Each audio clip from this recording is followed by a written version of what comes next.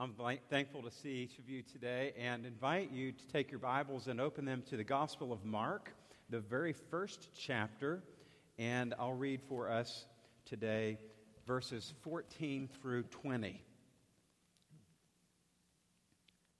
After John, Mark speaks of John the Baptist, John the Baptizer, was put into prison, Jesus went into Galilee, proclaiming the good news of God. The time has come, he said. The kingdom of God has come near. Repent and believe the good news. As Jesus walked by the Sea of Galilee, he saw Simon and his brother Andrew casting a net into the lake, for they were fishermen. "Come, follow me," Jesus said, "and I will send you out to fish for people." At once they left their nets and they followed him. When he had gone a little farther, he saw James, son of Zebedee, and his brother John in a boat preparing their nets. Without delay, he called them, and they left their father Zebedee in the boat with the hired men and followed him. The word of the Lord. Thanks be to God. May the words of our mouths and the meditations of our hearts be acceptable to you, O God, our rock and our Redeemer. And the people said, Amen. Back in seminary, I had a professor named Dr. E. Glenn Henson. Some of you have heard of Dr. Henson before. He taught spiritual formation. Did you have him back at Southern, Philip? I know he was there at Southern and back in the day. And he taught Christian spirituality. And in his lectures, I don't know that a lecture went by where he didn't speak of a flower blooming to the sun. And I don't know that a lecture went by where he didn't say that we worship a God of 150 billion galaxies. Can you fathom that? It's hard to fathom. But we worship a God of 150 billion galaxies, and I imagine even more. And one of my favorite things to do, especially in the winter evenings, in the nighttime, is to go out and stargaze. If you've ever been at the beach in the winter, it's a wonderful time to stargaze. Or if you've been out in the mountains, wherever you are, where there's not much light pollution, you can stargaze and look at the heavens and just imagine the God who created it all. You might say, Pastor Bob, what do the night sky and planets and stars and such have to do with today's scripture? Like one of my favorites to look for is the Big Dipper, the Little Dipper, and the North Star. What does this have to do with today's passage? It's about Jesus calling his first disciples. It's about making fishers of people. It's about Jesus saying, "Come follow me," and they followed. What does this have to do with the passage? And I'm glad you asked. The Gospel of Mark introduces us to the public ministry of Jesus. Jesus is on the scene. Jesus is on the move. And John the Baptist, a prophet of God, had been announcing the coming of Jesus, preparing the way for Jesus, announcing his public ministry. John had already baptized Jesus. At that time, God said to Jesus, "You are my Son, whom I love, with whom I am well pleased." And the key moment in verse 14 is that John was put in prison. John the Baptist was imprisoned. And that launched Jesus into preaching the good news. And Jesus said, "The time has come." Verse 15, "The time has come," he said, "the kingdom of God has come near. Repent and believe the good news." The time has come. And in my study for this passage today, the word that kept coming to me over and over again is that we need to consider the time. To consider what Jesus means when he says the time has come. We need to consider the time. We need to consider the call. We need to consider how we would respond to the call of God. We consider. And I started to wonder, well, I don't know that I know the definition of the word consider. I say it a lot, but what does it really mean?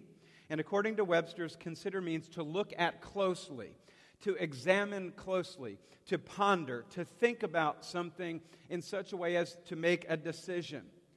And breaking down the word consider, con is simply a prefix that means with, and sider, S-I-D-E-R, means star. The last part of the word consider comes from a root in Latin that has to do with stars in the heavens. And it means to express something using a fixed star as a point of reference. There's sidereal time, where time is measured by focusing on a fixed star, like the Polaris star, the North Star, which stays in the same place on above the horizon. There's sidereal days, there's sidereal months, there's sidereal years, and they're based on a fixed point of reference in the stars, in the sky. And we go to Hebrews 12:2. We fix our eyes on Jesus, the pioneer and perfecter of our faith. He is our true north. Everything that we say and do as Christians hinges on the way that Jesus said to do it and how he did it. So I hope today that as we listen to the story of the call of these first disciples and make it our story, that we will examine our hearts closely and consider how we will respond to the call of God in our lives. Perhaps it's a call to follow Jesus for the very first time, when our eyes are open and illumined to the Holy Spirit's work in our hearts are warmed. Or perhaps we are saying yes to serve or yes to be engaged with what's going on here at HRBC. So today, there's three things we consider: the time and our call and our response. So first, the time. There are two primary words in the Greek New Testament that have to do with time. They're translated as time: chronos and kairos. And chronos means our time, human time, chronological time. It's where we get the word chronology, chronograph, the ticks on the clock, our schedule, 24 hours a day, 7 days a week, 12 months a year, 365 days a year. Chronos time, our time. And then there's kairos time. That's God's time. Jesus said the time has come, and Mark translates kairos here, where Jesus says the time has come. The kingdom of God is near. Repent and believe the good news. The time has come. The moment has arrived. There's a crisis of faith when people are called to repent of their old ways and to believe in the gospel. The Messiah had come, and people need to change their ways and follow in faith. Kairos had come. Kairos time is sort of like when a baby's coming. You might say it's pregnant time. When Melanie was expecting Isabella, I was supposed to have packed all of the bags for the hospital well in advance, just in case. I had plenty of time. Who came 2 weeks early? Who didn't have the bags packed? She can tell you that story. When a baby's coming, it's time. And it's not chronos time. It's like kairos time. That's what Jesus is saying. The time has come. It doesn't matter what time is on the clock. When a baby's ready to come, it's time. And here, God said, it's time. It was time for the beginning of the public ministry of Jesus, for the one who would bring the good news to begin to change everything. Scholars have several ways of understanding this kairos time. That it's the end of the law and the fulfillment of the law in Jesus with the principles of the good news. It's time to renounce dead works, repent of old ways, and believe in the gospel. Or kairos is a symbol for the Gentiles that they are now included in the kingdom of God. It's for all people. In all cases, God draws near to the people through His Son, Jesus Christ, the Messiah. He was with them in person, is with us today in spirit. And as soon as Jesus announces the kingdom of God, he calls persons to enter it. And he said, "Come, follow me." And then he would teach them to invite others to do the same thing. Hence, Jesus saying to these fishermen, "Come, follow me." And they left everything, including their livelihood and their families, and they followed Jesus Christ. And when God calls, we know that God will always equip us for that call and provide everything we need for that call. So second, we consider the call. First, consider the time. And consider the call on your life. He would make them fishers of men. He would train them to go where people were. And he would train them not to bait a hook and catch them and bring them in against their will, but these fishermen fished by net, and they would cast their nets, and they would gather the fish unto themselves. And Jesus would help them take those same principles from their livelihood, from their work, and transfer that over to the gospel ministry. And you and I are called to do the same thing, to go where people are, to build relationships with them, and to share the good news by our words and deeds, and then to seek through the power of God to gather them into God's kingdom, into the kingdom here and now, and at work in the church, and to point them to the kingdom that is coming. N.T. Wright the commentator speaks about how earth-shattering it would have been for these guys to just leave their families and their livelihoods. I mean, it's something that was not common at all. I mean, these families depended on these guys, and they left everything. I remember when my dad left the family business. My grandfather ran a hardware store outside of Philadelphia, and my dad worked there for a while and then decided to go out on his own and got a job, and he left the family business. It was very, very hard. People wondered why. But he knew that it was something that he felt that he was compelled to do. These men were compelled to follow Jesus. They took the risk.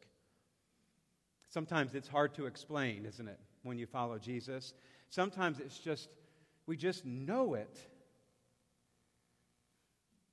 It's helpful for us, as we consider the call, to look at call and response stories in the Bible. So my encouragement to you is, if you are considering a call, whether it's to call to follow Jesus or to call to serve in some way, that you would go back to the Bible and read the call stories of people like Noah, Abram,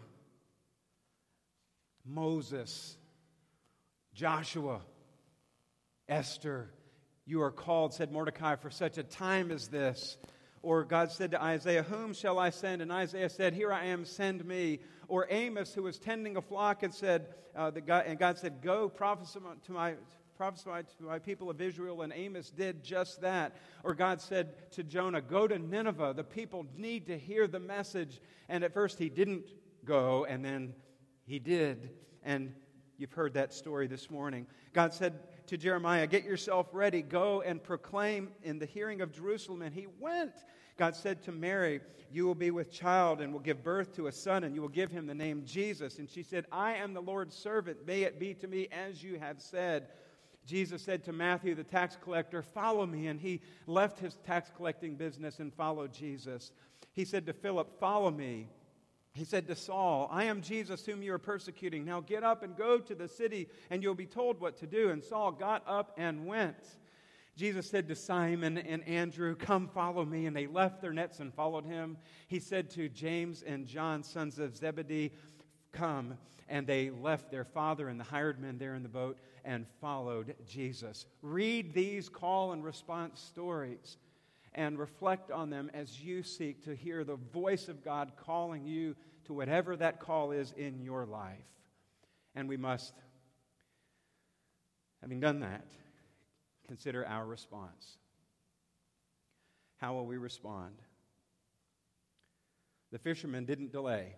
They immediately followed Jesus, and they received the fullness of his promises. We have the same promise today, the same call, the same promise, and the response is ours to make. Consider the call. Consider your response.